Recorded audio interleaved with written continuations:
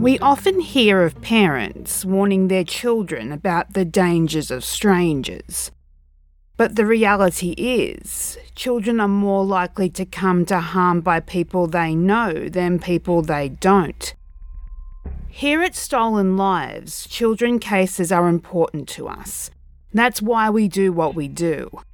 We hope to bring awareness to the lost or to the forgotten.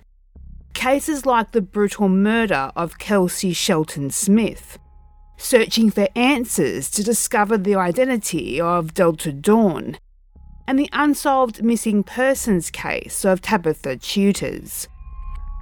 Listen to Stolen Lives on Apple Podcast or wherever you listen to great podcasts like the one you're listening to today.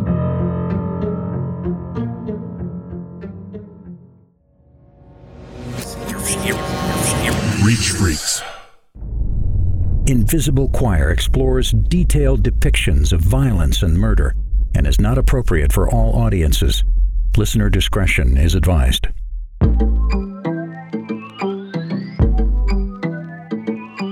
What causes someone to collect women and their deepest emotions and affections, like objects or toys to be played with, and eventually destroyed?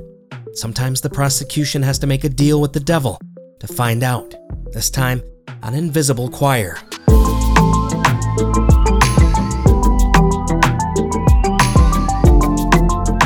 We did a deal with the devil.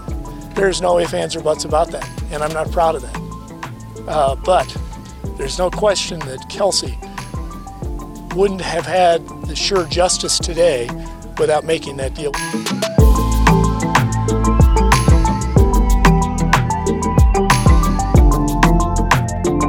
Like I said, she doesn't run off, and someone knows where she's at. Kelsey, we just want you home. Call us if you can, and we won't quit looking.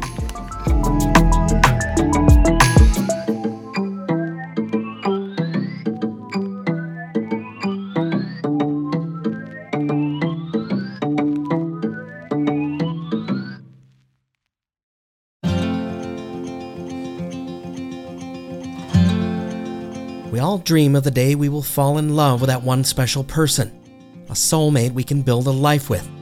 In fact, our brains are literally hardwired to fall in love. We seek out the euphoria that comes with romance. When we find it, our brains become flooded with those addictive, feel-good neurochemicals. Those same chemicals are what lead us through the stages of attraction and lust. Sometimes they help us transition to the longer-lasting feelings of attachment and love. But that same euphoria can inadvertently blind us to the red flags that might actually protect us. It can confuse us and cause us to ignore the signs that we might be falling for someone deceitful or possibly even dangerous, especially if that someone is experienced in the subtle art of manipulation. According to Harvard psychologist Martha Stout, approximately 1 in 25 people is a sociopath.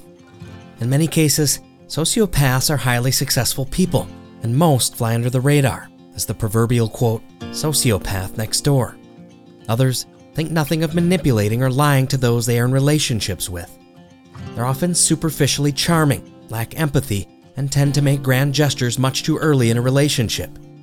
It's easy to become swept up with emotion and believe that this type of person's intentions are sincere. It becomes natural for our heart and mind to believe that we have found true love, because if we're wrong, we suffer a broken heart.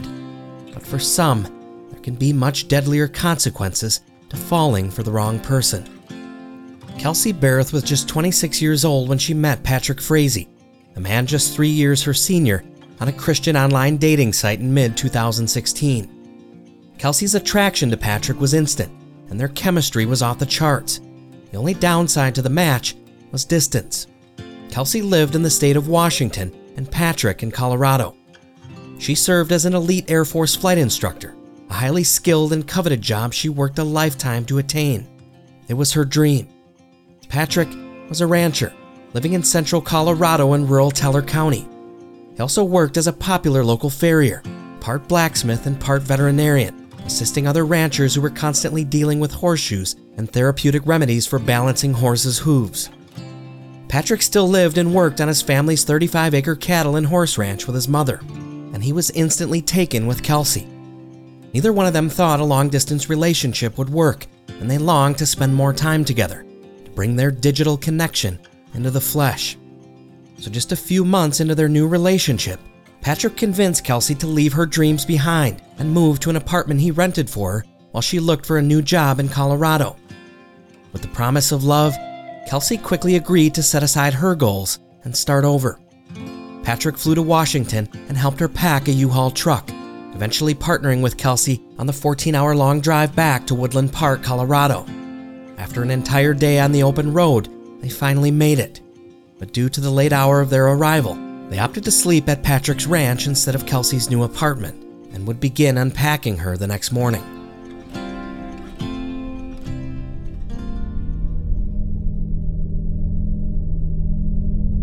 Kelsey was looking forward to meeting Patrick's mother. She had high hopes that someday Sheila Frazee would become her mother-in-law and anticipated the two being close friends. Instead, the very next morning, Sheila Frazee accused Kelsey of being a prostitute, trying to trap her son and take his money. She didn't approve of their relationship and immediately questioned Kelsey's motives. She used language that Kelsey found offensive and insulting. But Kelsey, who was described as very shy and quiet, didn't know how to react to the verbal assault, so she said nothing at all.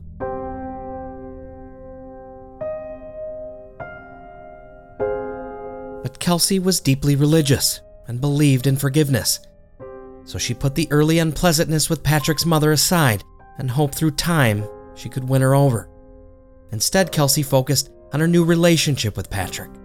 But now that they were living in the same state, finally able to connect in person, Patrick's attitude towards Kelsey suddenly changed.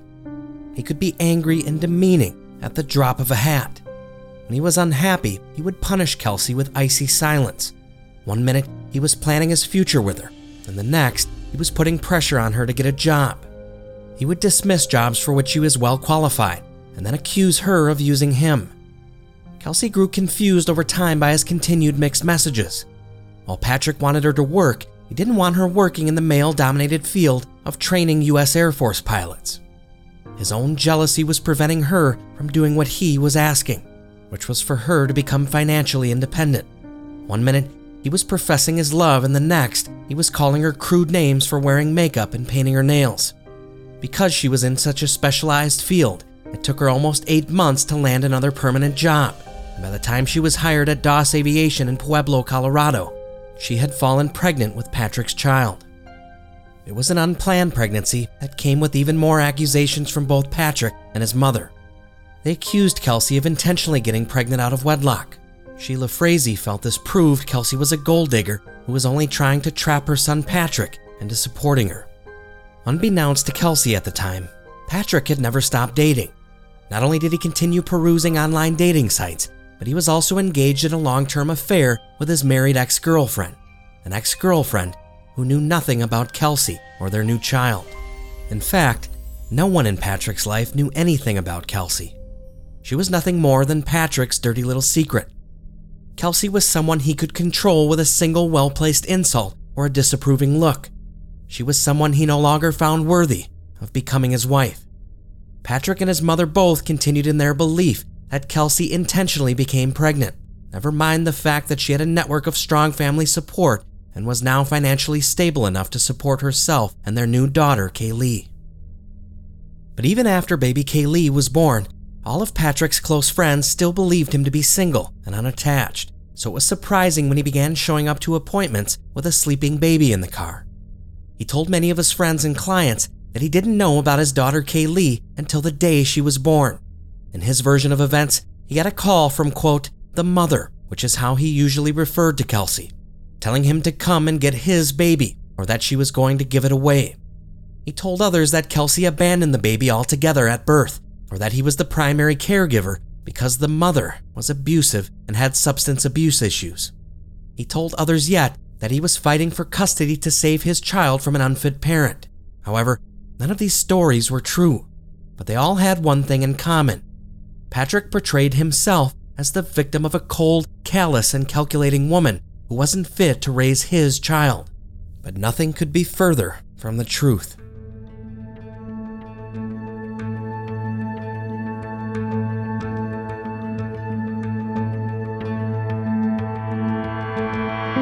Kelsey was still in the throes of newfound love, believing that her and Patrick were still actively working towards a future together.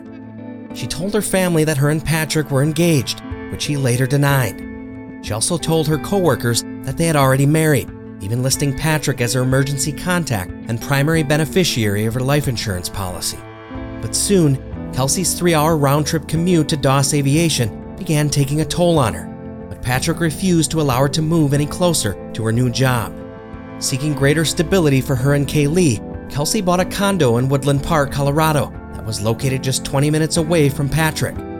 She longed for the day the two would eventually get married and own a ranch of their own. It was a dream she wasn't willing to give up on easily. It was a dream Patrick did not share with her.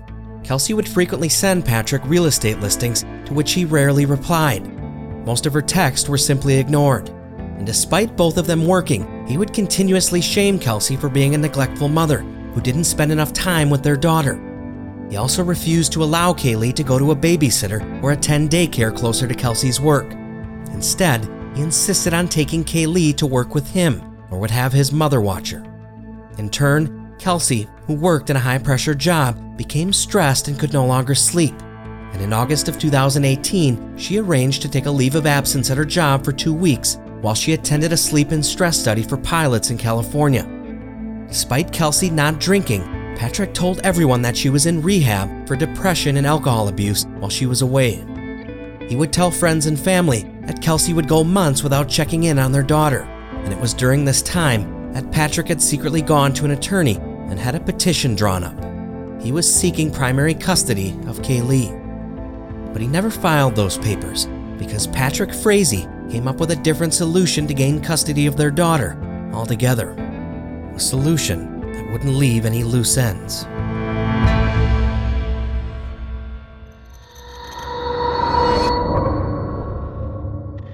This episode is brought to you by BetterHelp. These are strange and frightening times. With the COVID-19 pandemic creating mass closures of most every service we have built our lives around, it's important to find ways to continue taking care of you.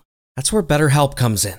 BetterHelp is not a crisis line or self-help service. It's professional counseling done securely online, available worldwide, and offers a broad range of expertise which might not otherwise be available in your area. BetterHelp will assess your needs and match you with your own licensed professional therapist. And the best part, you can start communicating in less than 24 hours. Once connected, you can log into your account anytime and send a message directly to your counselor. You'll get timely and thoughtful responses, plus you can schedule weekly video or phone sessions from the safety and comfort of your own home in the midst of these uncertain times. BetterHelp is committed to establishing a great therapeutic match, so they make it easy and free to change counselors as needed. It's also more affordable than traditional counseling, and financial aid is available to those in need. Let BetterHelp assist you in living a happier life today. Our listeners can get 10% off your first month by visiting betterhelp.com/invisiblechoir. That's betterhelp.com/invisiblechoir, or simply click the link in the show notes to join the over 800,000 people taking charge of their mental health with the help of an experienced professional from the comfort of their own homes.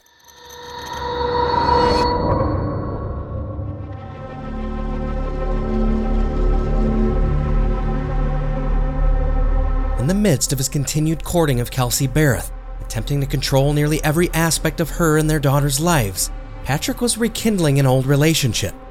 12 years before, in 2006, Patrick met then 20-year-old Crystal Kenny at the Teller County Fair where she was crowned rodeo queen. At the time, Crystal was staying at a guest ranch in the area, though she was from Idaho. After their initial introduction, her and Patrick began dating immediately. The two would often spend weekends together while Crystal was in nursing school. They talked on the phone almost every day and would also take weekend trips away together. However, there were times when Patrick would go days without speaking to Crystal, and it made her feel lonely and insecure. She knew Patrick wasn't being faithful to her, but when she brought it up, he would turn it around and accuse her of cheating on him. They ultimately ended their relationship, though not for the first time, in August of 2007. Patrick had been exceptionally mean and cruel to Crystal, so she decided at the time to move back to Idaho after the two had parted ways. About a month later, she met a new love interest, a man named Chad Lee, and things were immediately serious between them. Crystal was moving on, but Patrick found out about Chad because he had hacked her voicemail and would repeatedly listen to her messages, even though the two had since parted ways. Then, in December of 2008, Patrick bought Crystal a border collie puppy in hopes of reigniting their connection. He insisted she drive immediately from Idaho to his ranch in Colorado to pick it up. When she arrived, he confronted her, demanding she choose between him or Chad. The way he explained it to Crystal was that, quote, "You can't ride two horses at the same time, and you have to decide." According to Crystal, her and Patrick had a, quote, "crazy chemistry," yet he never talked about his feelings for her, and she never felt like he would commit exclusively to her. When she pointed out that he had already had a girlfriend at the time, he became enraged and gave Crystal until March of 2009 to make up her mind. Crystal loved Patrick, but on some level knew she was in an unhealthy and abusive relationship with him. Patrick, on the other hand, didn't like to lose. He especially didn't like losing to another man. When she ultimately chose to stay with Chad, Patrick told Crystal that she either had to pay him for the dog or he would come to Idaho and kill it. His ultimatum upset her so greatly that she considered paying him, although Chad told her if she paid him for the dog, she would risk losing him too. Ultimately, their unhealthy relationship ended. Crystal didn't hear from Patrick again until nearly 2 years later, on the night before her wedding to Chad Lee in 2010. Patrick told Crystal that she was the one who got away and that he should have rescued her. After the call, she spent the entire night upset and crying. But this was Patrick's way. He would routinely do this throughout the 12 years they had known each other. He had a way of inserting himself back into her life during key moments as a mechanism of control.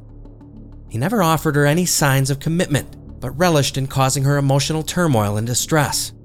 He took immense joy in exerting control over their relationship, whether Chad Lee knew it or not. Although she was still in love with Patrick, Crystal knew that Chad would make the better husband, so she chose him. After marrying, Crystal and Chad had a son together in 2012 and a daughter later in 2014. Crystal did not speak to Patrick again until 2015 when her and her husband began having marital problems. She couldn't help but think back to the night before her wedding when Patrick so lovingly told her that she was the one who got away. Sometimes love can be like that, a muscle memory. We learn to idolize someone over time and forget all the negatives about them. All Crystal could think about was a love lost and her hopes of one day recapturing those intense feelings of euphoria. She texted Patrick, and in late October, she made arrangements to go to Colorado to look at some cattle for sale. She also made plans to meet up with Patrick during the visit. And sure enough, all of those same old feelings came rushing back in. She felt like nothing had changed between them, and Patrick said they were both grown up and should try again. He relished in the control he now exerted over someone else's wife. In Patrick's eyes, Chad was the loser and he was the winner. Crystal and Patrick began having a romantic affair that very weekend during her visit. The affair continued through 2016 when he encouraged her to get a divorce. Crystal eventually had divorce papers drawn up and the two began talking about starting their own family together. However, part of Crystal knew that Patrick would never remain faithful to her. And once again, she felt conflicted. In March of that same year, Crystal found out she was pregnant with Patrick's child. When she asked him what to do about it, he allegedly responded, quote, "Either you're a baby killer or you're not." His reaction was upsetting, but ultimately, Crystal decided to have an abortion. Fearing his judgment and possible negative reaction, she lied to Patrick and told him that she miscarried. Crystal later filed her divorce petition in May of 2016, about the same time Patrick had begun his long-distance relationship with Kelsey Barrett.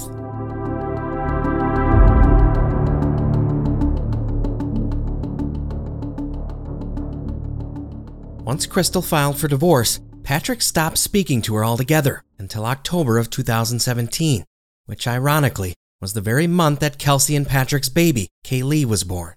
He texted Crystal out of the blue and they spoke on the phone for 2 hours, Patrick never once mentioning having a fiancé or a new baby. Crystal was ecstatic to reconnect with him once again, and in March of 2018, she came to Colorado for the weekend to have Patrick shoe some of her horses and to look at land with him. Their relationship was always one of convenience for him. Crystal always came to Patrick. He never once went to her. Later that night, they went to dinner, and at no point did Patrick mention that he was in a relationship or that he had a young daughter. After returning back to Idaho, Crystal came back to visit Patrick again in June of 2018 to spend the weekend helping him repair some fencing. While working on the fence, he mentioned how much he would love to have a son someday to help with the ranch chores. Later on during that visit, Crystal had dinner with a mutual friend and was shocked when the friend mentioned that Patrick had a baby. Her friend remarked what a great father he was to his daughter, despite having almost zero help from the mother, according to his story.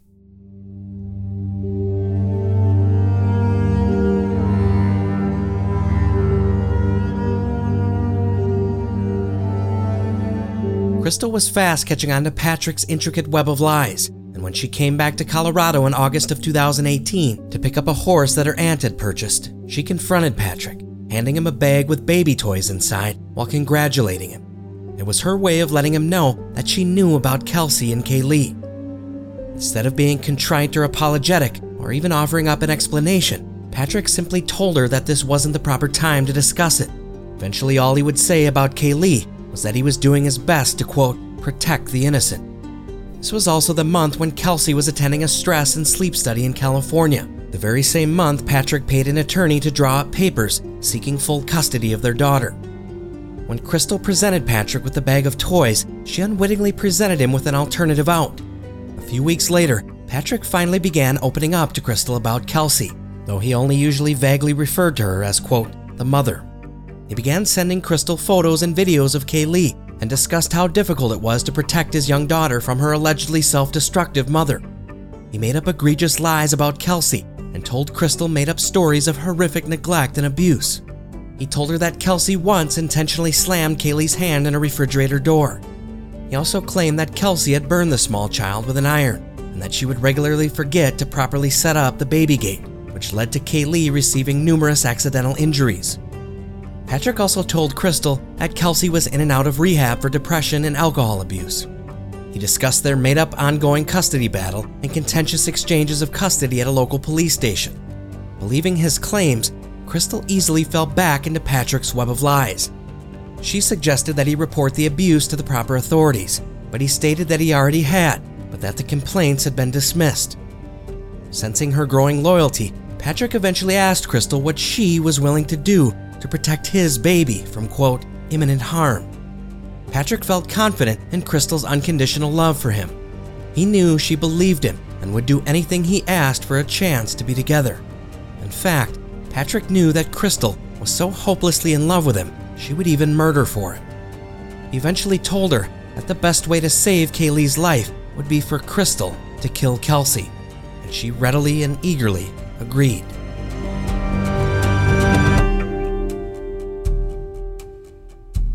Crystal told investigators that Patrick first in September asked that Crystal put poison or something in the Starbucks coffee, give that to Kelsey so that Kelsey would no longer be a problem. Then, when that didn't work and Patrick was angry with Crystal, he then, on October 15th, had Crystal come back to Colorado, provided her with a pipe by which Crystal was to strike Kelsey, killing her. And when that didn't work, Patrick then solicited Crystal again to come back on October 21st with a baseball bat to kill Kelsey. Patrick asked Crystal what the best way to poison someone was, and she suggested a deadly combination of Ambien and Valium. The highly addictive sleep medication, combined with the prescription muscle relaxant in the right dosages, was surely lethal. Patrick told Crystal that Kelsey's favorite drink was a caramel macchiato from Starbucks. Using this information, Crystal knocked on Kelsey's door pretending to be a neighbor. She thanked Kelsey for putting her dogs back in her yard after they had got out. But Kelsey denied being the person who helped, though she eventually accepted the coffee this nice stranger had to offer. The two women then engaged in small talk, and Kelsey mentioned in passing that she only moved to Woodland Park to be with her fiancé Patrick and their baby. Later, Crystal would insist that she never put any drugs in the coffee and only went to meet Kelsey to judge the woman for herself. The next day, Kelsey told Patrick and a coworker about a stranger who came to her door and gave her coffee. Patrick was livid at Crystal when the plan failed. Crystal was hoping that Patrick would be relieved nothing happened to Kelsey. Instead, he decided to give Crystal another chance. He also told her that if anything happened to his daughter, that it would all be her fault. Crystal was torn, so much so that she confided in a close friend, telling her the tale of another friend who had a daughter that was being horribly abused by her mother. She told her friend that the father wanted her to help by killing the mother of his child. Her friend told her to carefully document the conversations and report them to police, but Crystal said she couldn't because Patrick would never discuss his growing desire to have Kelsey killed over text. In fact, he'd instructed Crystal to purchase a burner cell phone and required that they only discussed Kelsey's murder on that untraceable line. Later, Crystal lied to her friend and apologized for dragging her into the drama and promised she wouldn't get involved. The friend thought about reporting Crystal's claims herself to the police. However, she didn't know the name of Crystal's friend in Colorado, so she chose not to make the call, a decision she would ultimately live to regret, as it was the first major missed opportunity to save Kelsey Barreth's life. Patrick eventually gave Crystal another chance to, quote, redeem herself. But at that point, Crystal had met baby Kaylee several times and didn't see any signs of abuse. But Patrick insisted the abuse was increasing in frequency and veracity. He handed Crystal a metal pipe and told her to, quote, make sure there wasn't a lot of blood. That conversation happened on October 15, 2018, just 2 days before Patrick and Kelsey's family all came together to celebrate Kaylee's first birthday. Despite Crystal's increasing doubts that Kelsey was truly a bad mother, she drove to Kelsey's condo with the metal pipe, planning to kill her. When she approached the house, a dog barked, which scared Crystal into fleeing the scene. The next day, she explained to Patrick that there were too many people around and she didn't have a safe opportunity to kill Kelsey. She took care of Kaylee that day while Patrick worked. Again, she checked for herself, but didn't notice any bruises or signs of abuse on Kaylee. She began to doubt the stories that Patrick was telling her, and after 2 failed attempts on Kelsey's life, Patrick berated Crystal, calling her, quote, stupid and incompetent. Her belief that Kaylee was the victim of abuse was quickly fading, the more she realized it was Patrick who was abusing her, and likely making up stories about Kelsey's mistreatment of their daughter. Not wanting to completely abandon their possible future together, Patrick told Crystal he was willing to give her yet one more chance to prove her loyalty and love to him.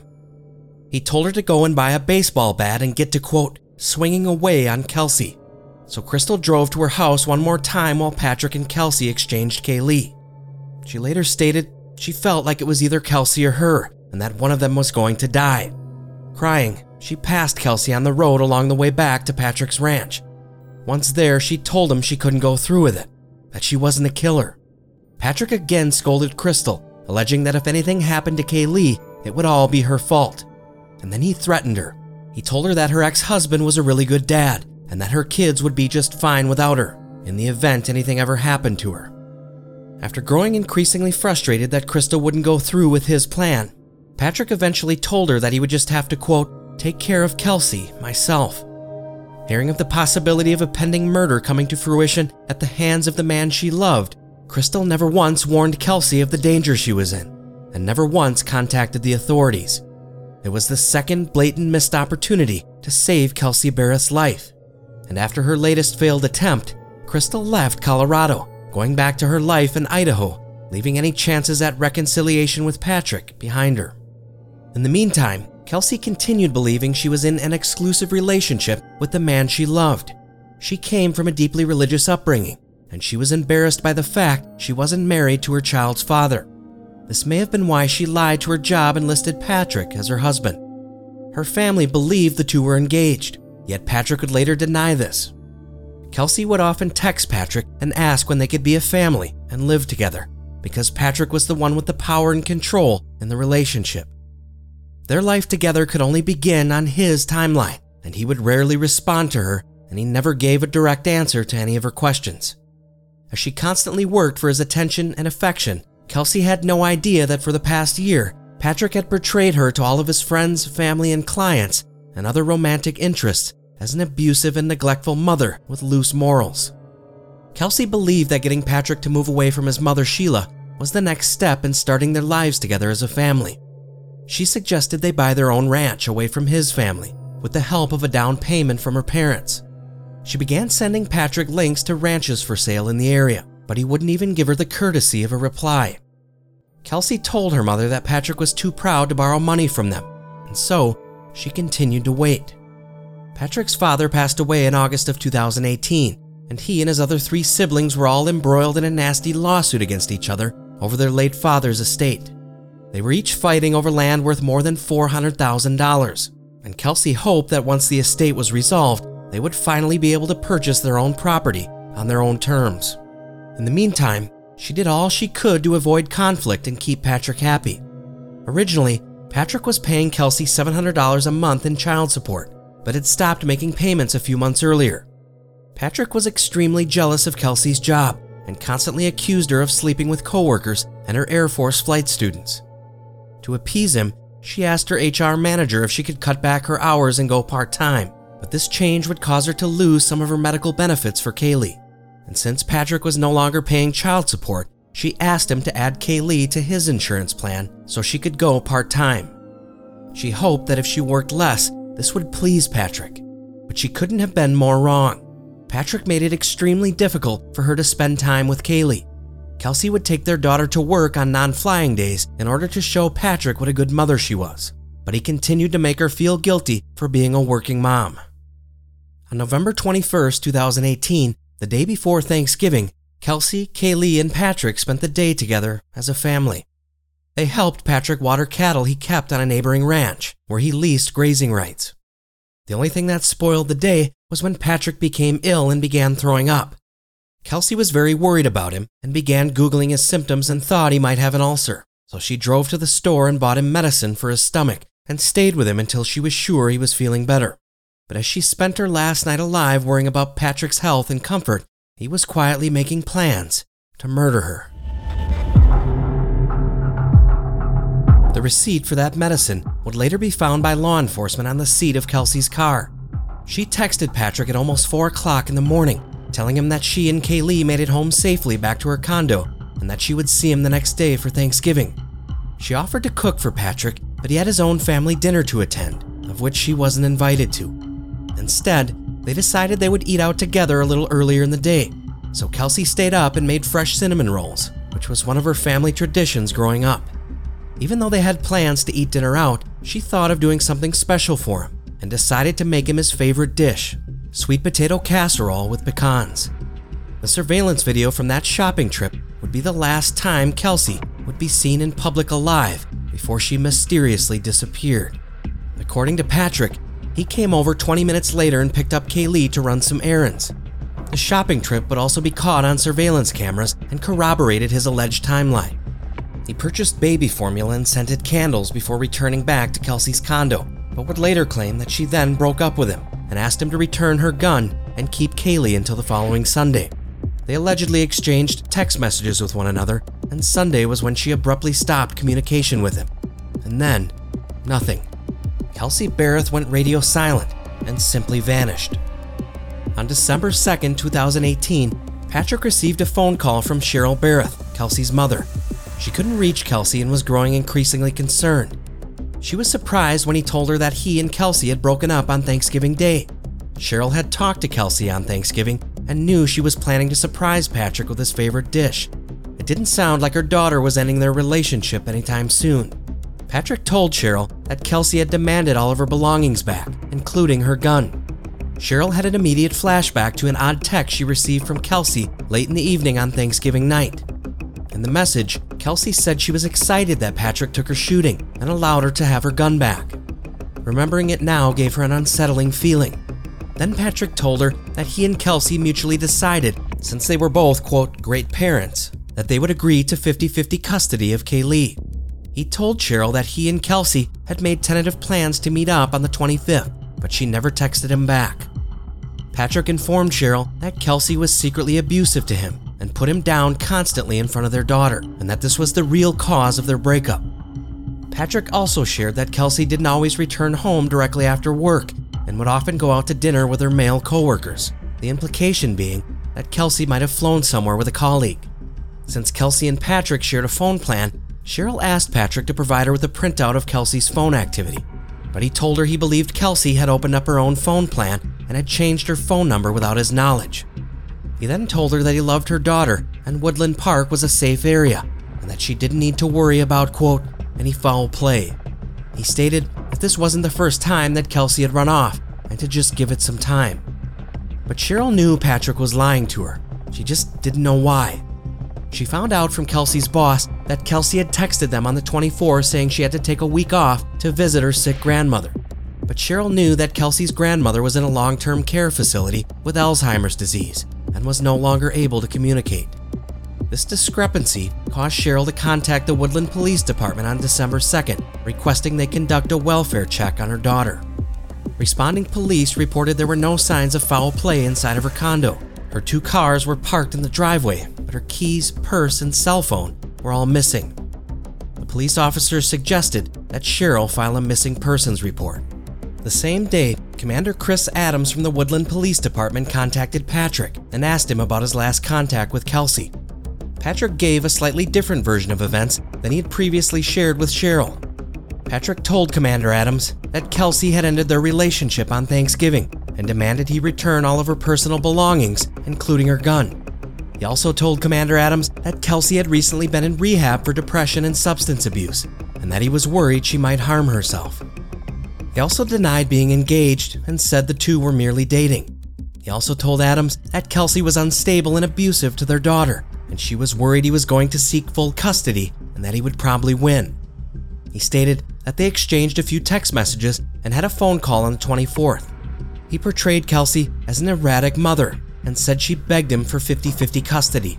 She asked that he continue to care for Kaylee until she returned, and she texted him again on the 25th, stating, quote, "Do you even love me anymore?" To which he replied that he did, but for some reason his message never went through. Commander Adams immediately had a bad feeling about the case. He called Cheryl and she told him she didn't think that her daughter was still alive. She shared a story about Kaylee's birth when she was born 3 weeks premature. Because of her early arrival, Kaylee was immediately taken to the NICU and placed in an incubator where they could monitor her lungs and breathing. Patrick became enraged and started screaming at the staff, demanding that his baby be brought to Kelsey's room. He insisted that the first few hours of bonding with the baby was crucial to the baby's development, and his mother agreed. When Kelsey tried to calm him down and told him it was okay, he became enraged with Kelsey too. He threatened to kill the nurse if his baby wasn't brought to him immediately. Because of his aggressive behavior and the way he spoke to Kelsey and the staff, social services was brought in. They took custody of Kaylee, and she wasn't allowed to go home with Kelsey until they could confirm that she had a safe environment for the baby and that she was not in an abusive relationship. Patrick brought up the memory of that day again a few weeks earlier at Kaylee's birthday party. He again stated that he should have killed the nurse. Adams was immediately impressed with Cheryl's strength and stoicism, given the circumstances. He also understood why she no longer believed that her daughter was alive. Regardless, he wanted nothing more than to return Kelsey back to her mother.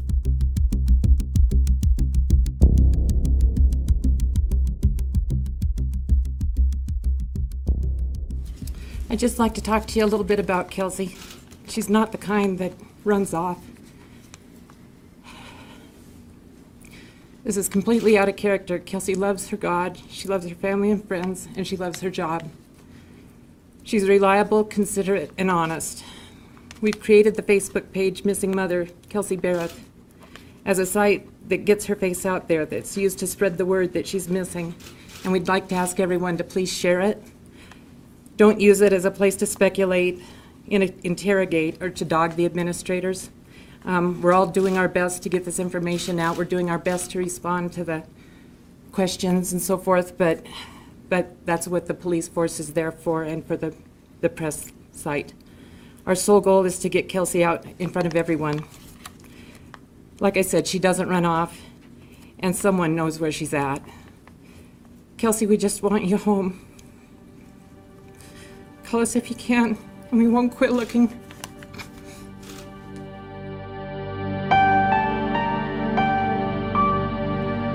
With every indication pointing squarely in the direction of foul play, Patrick Frazee at the center of Kelsey's mother Cheryl's suspicions. She pleaded to the public for help as police continued gathering evidence and building their case against Patrick. But Woodland Park has a small police station with few resources that doesn't often get high-profile murder cases. So Commander Adams immediately contacted the Colorado Bureau of Investigations and asked for their help with search warrants and forensics.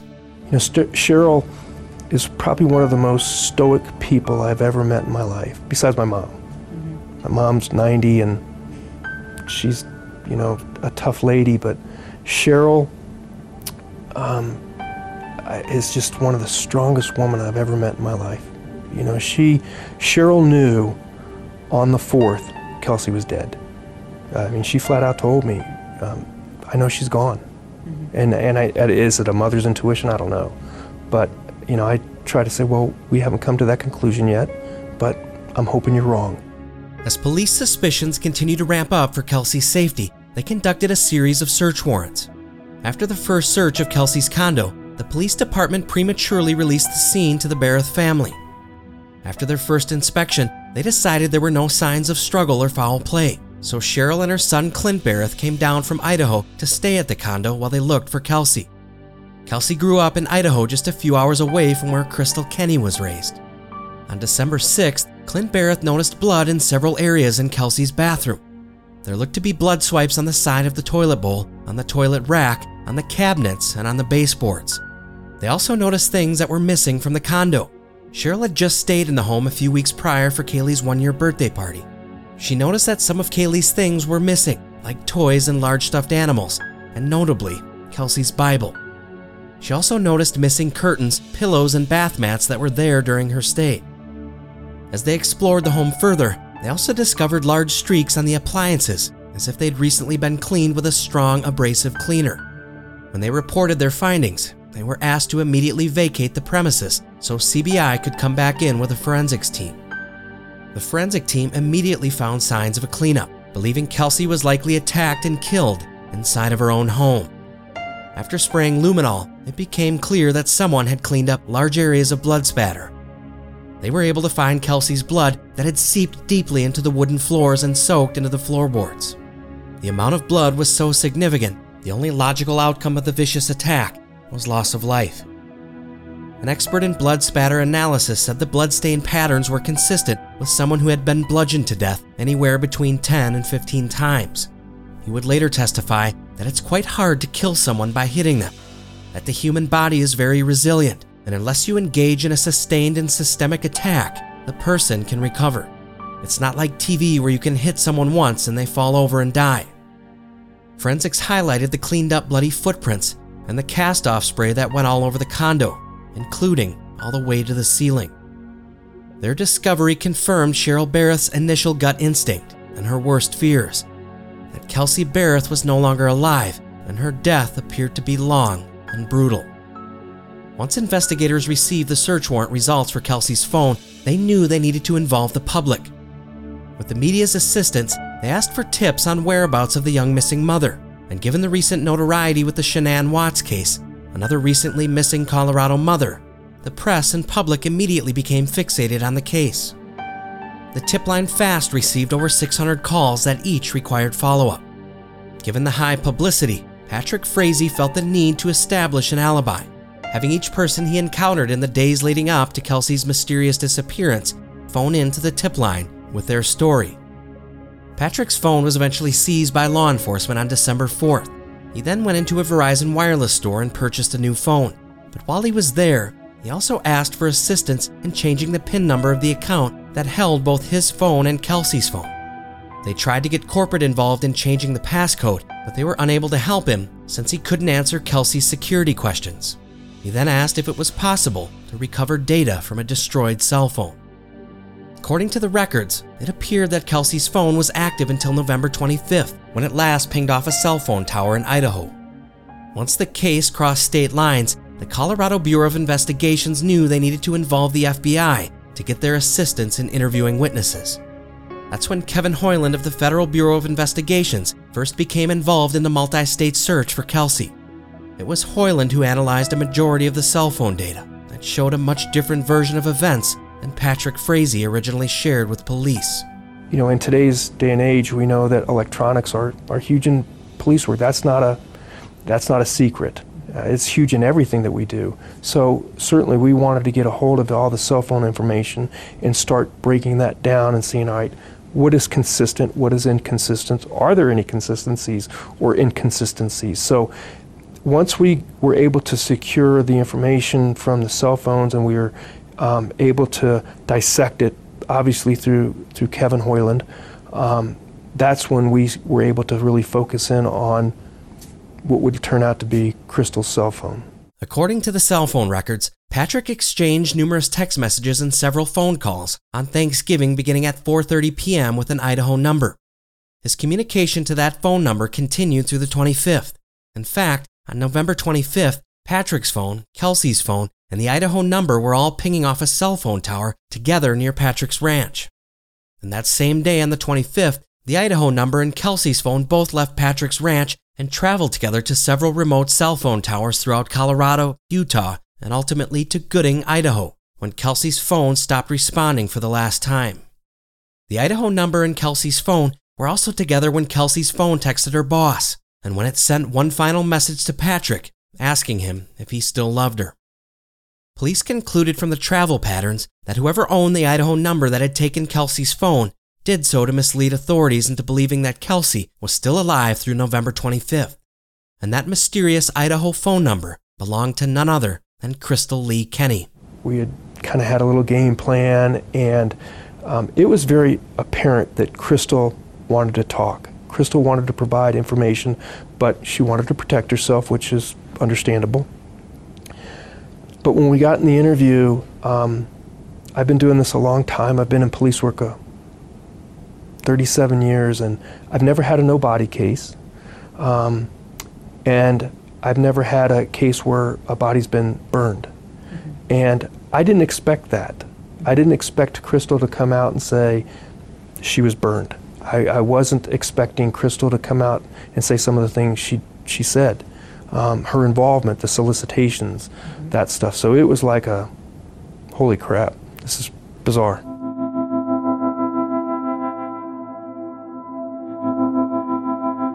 Authorities contacted Crystal by phone and asked her how she knew Patrick Frazee.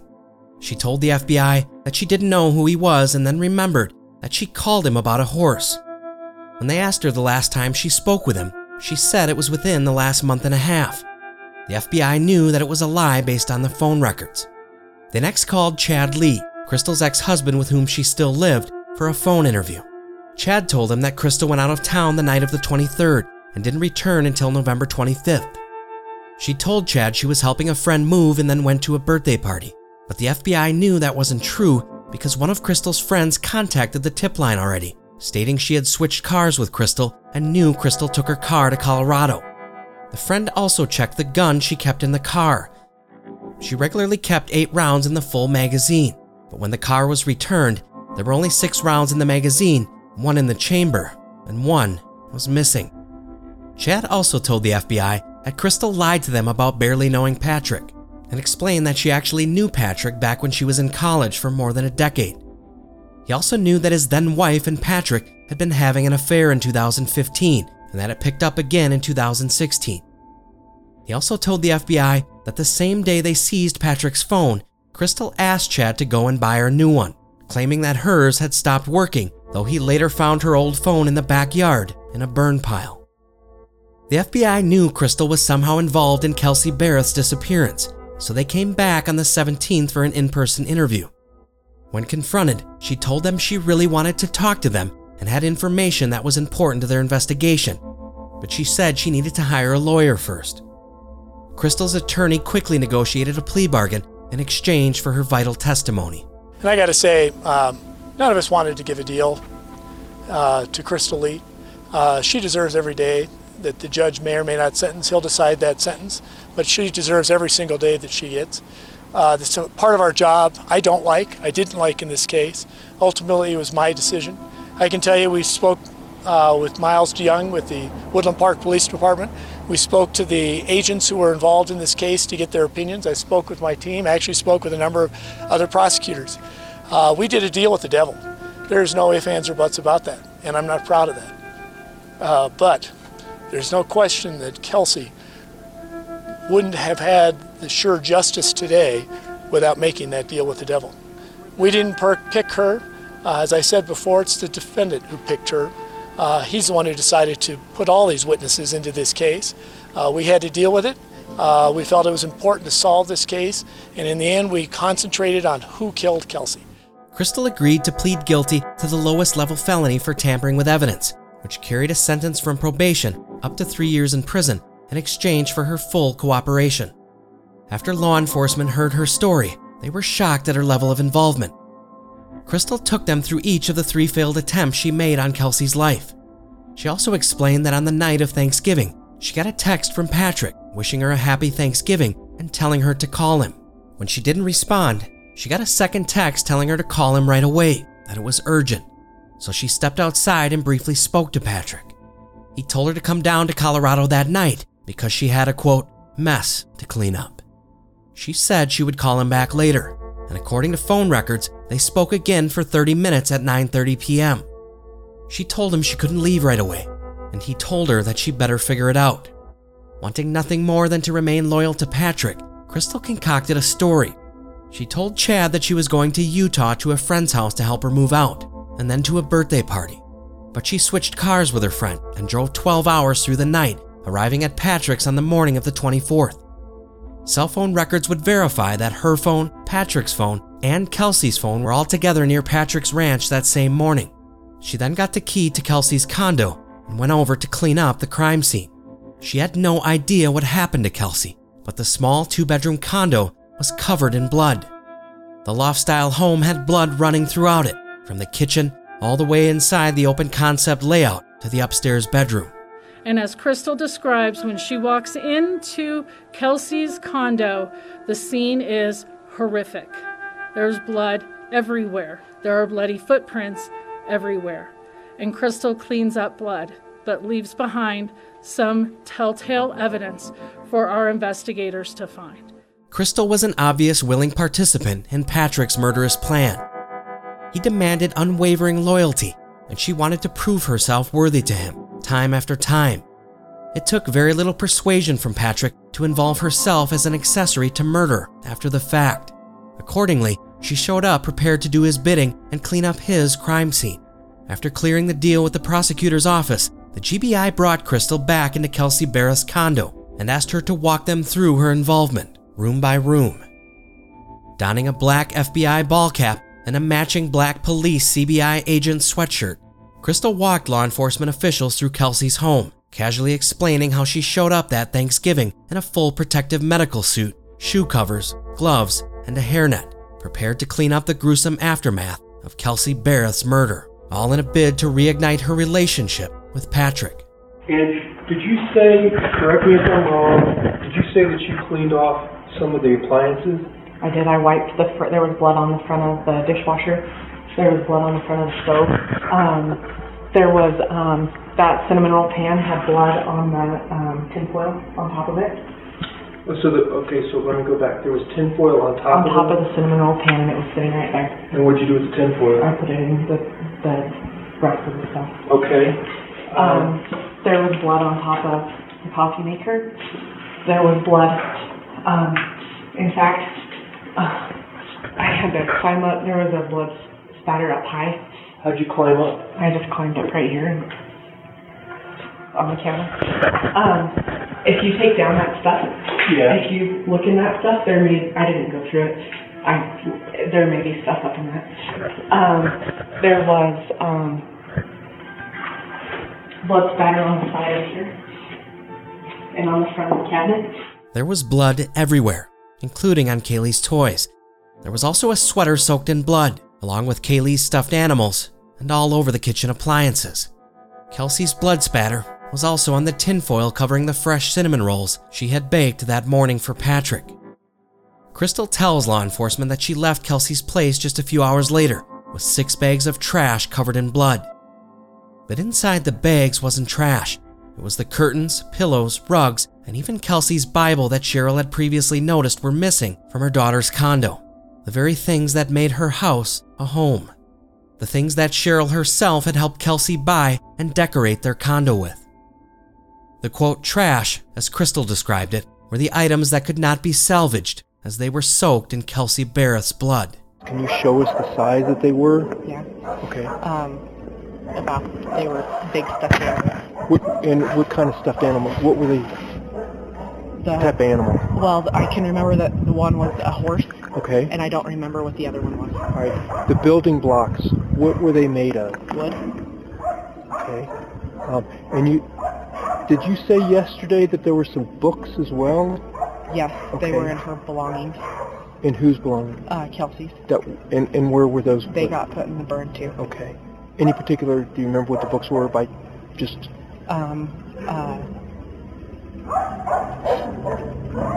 One of them was her, I would imagine it was a Bible, and I don't know what the other one was. Okay. Was whose Bible? It was in Kelsey's house, so I would imagine it was hers. Did you take the Bible? From her house. Okay, and where did you take the Bible from? The windowsill. Where? By the, on the right-hand side of the windowsill by the picture. Which windowsill, though? The front windowsill. The one by the fireplace? South side. Okay, and can you describe and show me what the size of that Bible was? So that's, okay. I don't. Okay. It may have been a book of, I know it was a religious book. I don't know that it was a Bible. And that was on the windowsill? Yes, sir. All right. You also had mentioned that you found cookie cutters, or you took cookie cutters? Yes. What material were those made of? Plastic. Okay. Crystal continued recounting the horrific events to law enforcement. She told them how Patrick told her to make sure that she found a missing tooth belonging to Kelsey. Crystal recalled finding the tooth with the root still attached, and in a bid to portray herself as compassionate, Crystal claimed to police that she decided to leave small clues for investigators to later find. Without emotion and in a flat tone, she described her, quote, compassionate acts by pointing out blood that could still be found on the porous rock that covered the fireplace, when in reality, after her 12-hour drive, Crystal was likely sleep-deprived and mistakenly left them behind in her otherwise careful attempt to cover up her lover's murder. After Crystal cleaned up the crime scene, she told law enforcement that she returned to Patrick's ranch, where he shared the rest of the details of Kelsey's brutal murder with her. According to what Patrick told her, he'd arrived at Kelsey's house around 12:45 with Kaylee's formula and a surprise for Kelsey. Unbeknownst to her, he was hiding a baseball bat inside of his jacket when he lovingly placed Kaylee inside of her playpen just moments before intending to take away her mother on the very day meant for family gatherings. A mother he didn't believe was worthy enough to raise his child. A mother he saw as a drain on his financial resources. According to Patrick, he told Kelsey that he wanted to play a game with her, and with his often moody temperament, she must have been relieved that Patrick was in a kind and playful mood. In a romantic play, he blindfolded her with his own sweater and told her to bend down and smell the candles to guess the scent. Kelsey had no idea that the man she loved and hoped to one day marry and continue building a life with was about to swing a baseball bat down upon her head, ending her life forever. Before beginning, he placed the candles in the kitchen, thinking it would be the easiest room to clean up afterward. As she leaned over blindfolded and took in a deep breath, Patrick swung with all his might, hoping the first swing would swiftly end her life. After all, he didn't want her to suffer. He only wanted her to die with as little mess as possible, but that isn't quite what happened.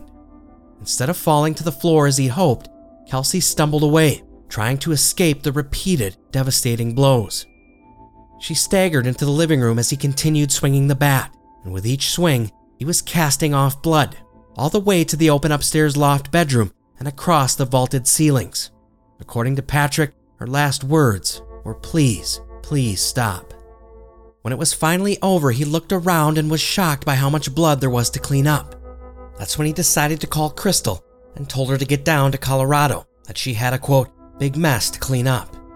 He then calmly changed clothes and placed Kelsey's bloodied and battered body into a black tote bag.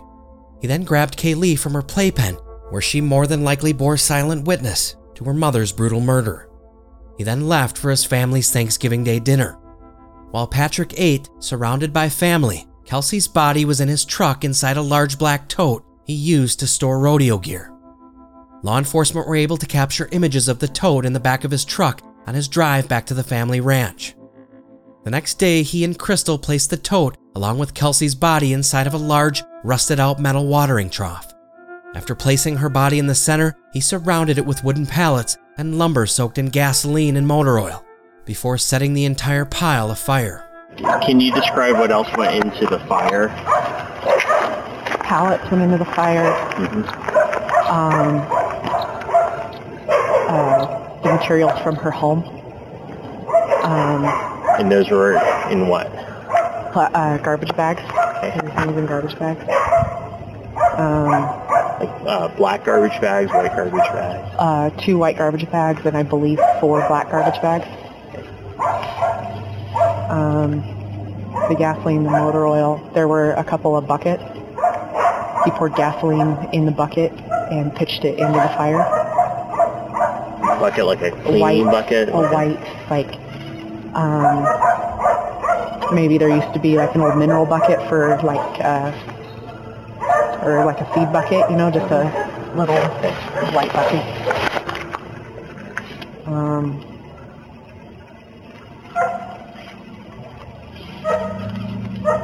I don't recall anything else that went in. Originally, Patrick wanted Crystal to take Kelsey's body back to Idaho with her, but she refused. So he insisted she take Kelsey's phone with her to mislead police. He also gave her instructions on who to text before destroying the phone. Before leaving, he also sent her with Kelsey's gun, purse, wallet, and keys. Can you explain to me what you wanted to clarify about what was thrown in to the fire by you? So the things that were thrown into the fire by me were the belongings from Kelsey's house, the curtains, the pillows, the stuffed animals, the cleaning supplies, the towels, everything that I said on record prior to everything that I took from her house. Okay. I also threw in all the clothing that I was wearing, plus a pair of shoes that I had been wearing. And I believe that that's all that I had with me that I threw into the fire. So what kind of shoes were you wearing? They were black tennis shoes. You know the brand? Fila's. And the clothing that you were wearing, can you just describe the clothing? So I had on a white bunny suit or white jumpsuit. Underneath the jumpsuit, I had a sweater and a pair of pants. Okay, what was the color of the sweater? Gray.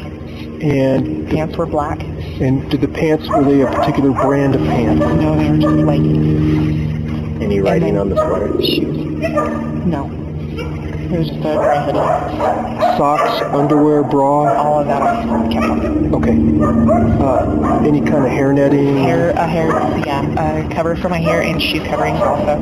Okay. And gloves. And just to clarify, the Kelsey's purse and contents, you said that you had taken those out and threw those in? No, those went to Idaho. Crystal didn't realize it, but she was a very important part of Patrick's plan all along. She wasn't just a co-conspirator. She was the intended fall guy. She was his alternative suspect. It was important that police believed that Kelsey was still alive through Crystal's arrival in Colorado. They couldn't know that Kelsey actually died on Thanksgiving because Crystal had an ironclad alibi that night 12 hours away and with many witnesses. It was important that police follow the breadcrumbs that he left for them. Patrick believed he was the smartest man in every room and that he had thought of everything.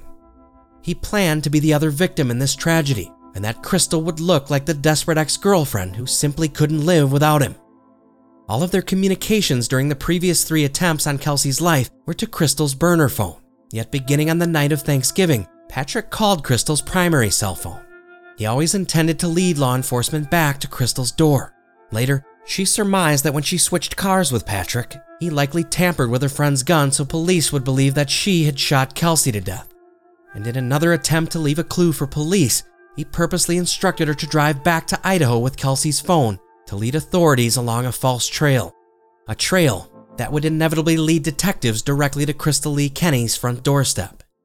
It was Patrick's plan that they would find Kelsey's purse, wallet, keys, phone, and gun, all in Crystal's possession, because Patrick was the ultimate manipulator, pulling the strings together in a plan that ultimately involved framing his ex-lover as a cold-blooded killer, leaving him behind as the innocent and grieving widower.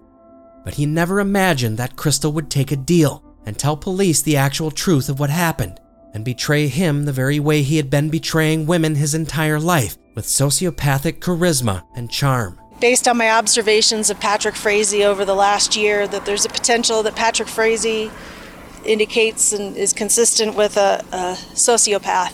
And that's a person who has basically an inability to feel empathy with other people. I've never seen him to be anything but the emotionless state that he has demonstrated in the court throughout this trial. Patrick Frazee was arrested on December 21, 2018, almost 1 month to the day after he killed Kelsey Berreth. He pleaded not guilty and showed zero emotion throughout his entire trial. At the end of the court proceedings, it was discovered that Patrick wrote 17 letters to a former inmate, asking the man to kill several key witnesses who were planning to testify against him, including Crystal Lee Kenny and her entire family. He also wanted a message from Crystal's phone sent directly to the media. The message was supposed to say that her family was in hiding and that she was actually the person who killed Kelsey, and that police offered her a deal to lie in order to set him up. He also requested that his mother Sheila be given a very specific message once the witnesses had all been murdered. Someone was to either call or text Sheila Frazee telling her, quote, "The horses have been taken care of and the elk hunt was successful." On November 18, 2019, just a few days short of the 1-year anniversary of Kelsey's brutal murder, Patrick Frazee was convicted of first-degree murder, conspiracy to commit murder, tampering with evidence, and gross abuse of a corpse. He was sentenced to life in prison plus 156 years. Crystal Lee Kenny, who was the recipient of the prosecution's proverbial, quote, "deal with the devil," received the maximum allowable sentence under the deal, a shockingly brief 3 years in prison, though she's only expected to serve half that.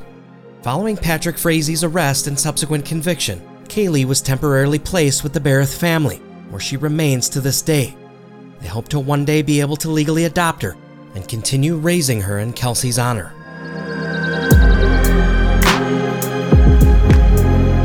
If you can't get enough Invisible Choir, join the hundreds who have already signed up for Invisible Choir Premium at patreon.com/invisiblechoir. For just $5 per month, you get access to exclusive weekly mini-episodes every single Friday. There's already nearly 50 in the back catalog, along with other premium content. There's also additional levels of support that can get you access to our other exclusive show, Invisible Choir Uncensored, with content that is far too graphic for the regular free feed. In addition, our US customers are eligible for limited edition Invisible Choir perks at the higher tiers of support. So sign up today at patreon.com/invisiblechoir or click the link in the show notes. Thanks for listening, everybody. Take care of each other.